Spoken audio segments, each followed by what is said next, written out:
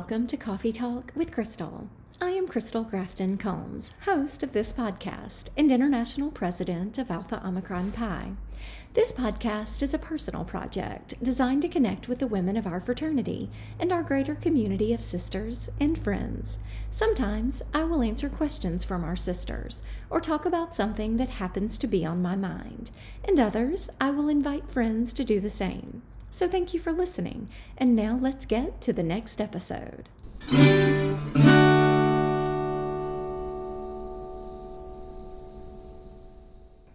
As has become the norm for executive board meetings, our spring meeting was also a hybrid.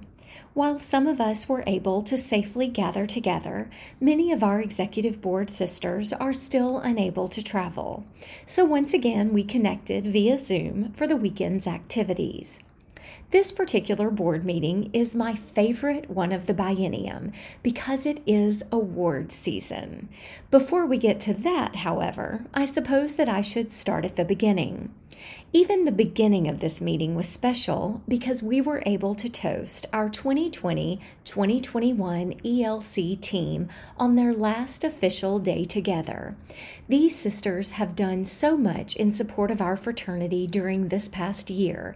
I was happy that we could join them in saying their goodbyes and sending best wishes for their futures. It was a wonderful way to kick off the weekend.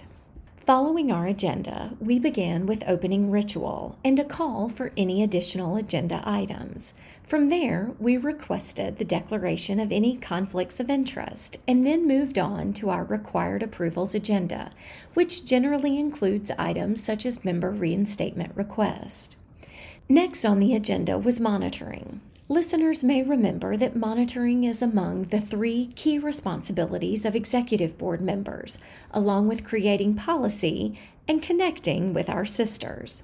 For this meeting, we reviewed the monitoring reports on the executive limitations and ends provided by our professional staff team.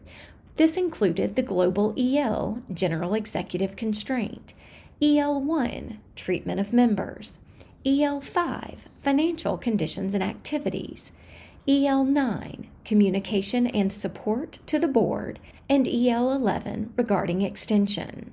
This also included E1, Ambition, E2, Sense of Belonging, E3, Leadership, and E4, Character.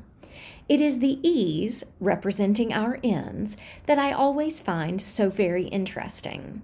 Our monitoring of these reports is how we are discovering the impact that our fraternity is having on our members in the areas of ambition, sense of belonging, leadership, and character.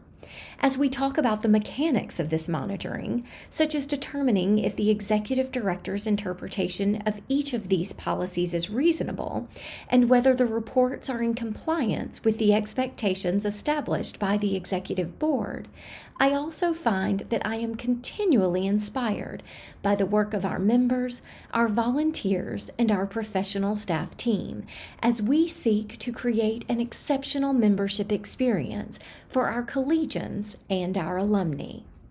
Following monitoring, we had a conversation around cyber risk before taking a snack break. Next on our agenda was a series of updates on the work of our 3 executive board committees, the Finance and Audit Committee, the Membership Connection Committee, and the Governance and Board Development Committee. We then focused on our own board development around policy governance.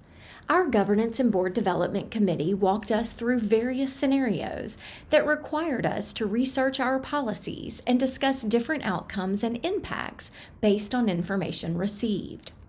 We also had the opportunity to discuss our most recent executive board read, a book entitled Professional Troublemaker, The Fear Fighter Manual by Lovey Ajayi Jones. If you have not had the opportunity to read this book, I highly recommend that you add it to your list. Or, if you're like me and prefer to listen to it in the author's own voice, download it for the next time you're looking for a great listen. Our evening ended with an update from our legal counsel, an NPC update from our past international president and NPC delegate Gail Fitzpatrick, the appointment of volunteers, and a conversation around succession planning. If you subscribe to this podcast and listen often, you will not be surprised that I like to put a plug in for volunteer service anytime I have the chance. Being a volunteer in our fraternity has been one of the most rewarding experiences of my life. If you are interested, please reach out to HRC, our Human Resources Committee, to begin the conversation.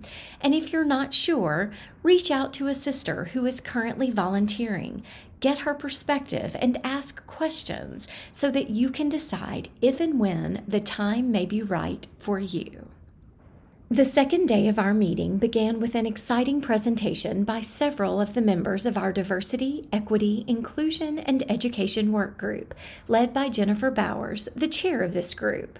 This was an opportunity for our executive board to learn more about the work of this committee since its establishment this past year, and to delve more into the findings of the survey results received as a part of this work.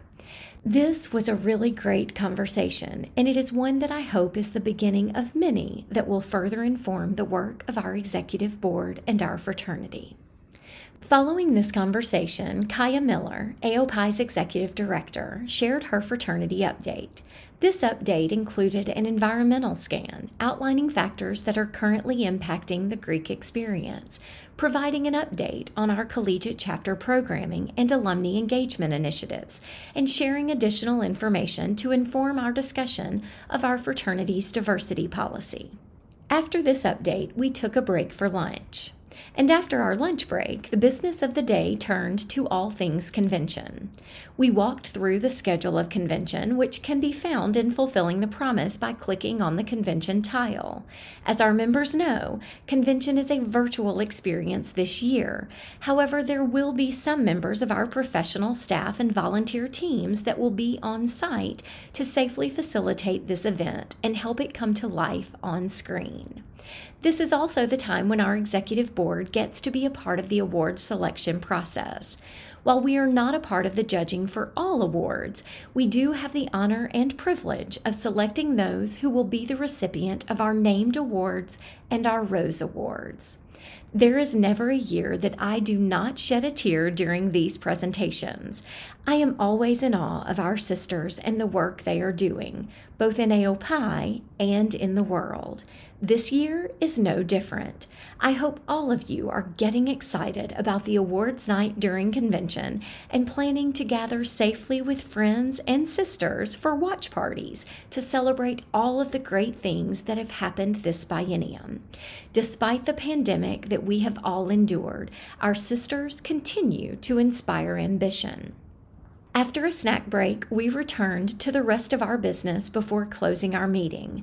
This included an update on AOPI Properties and the AOPI Foundation, as well as a time designated for the section entitled Good of the Order. This captures everything from reminders and announcements to general topics of conversation that we may not have covered during the meeting. Then, of course, we ended the way we began, with ritual. There was one final event on our agenda, though, the installation of our newest alumni chapter, the Fort Worth Alumni Chapter. It was an honor to be a part of this virtual ritual and celebrate these sisters as they made it official. It was the perfect way to end our weekend together. That's all for today. As always, thank you for listening, and until next time, stay safe and be well.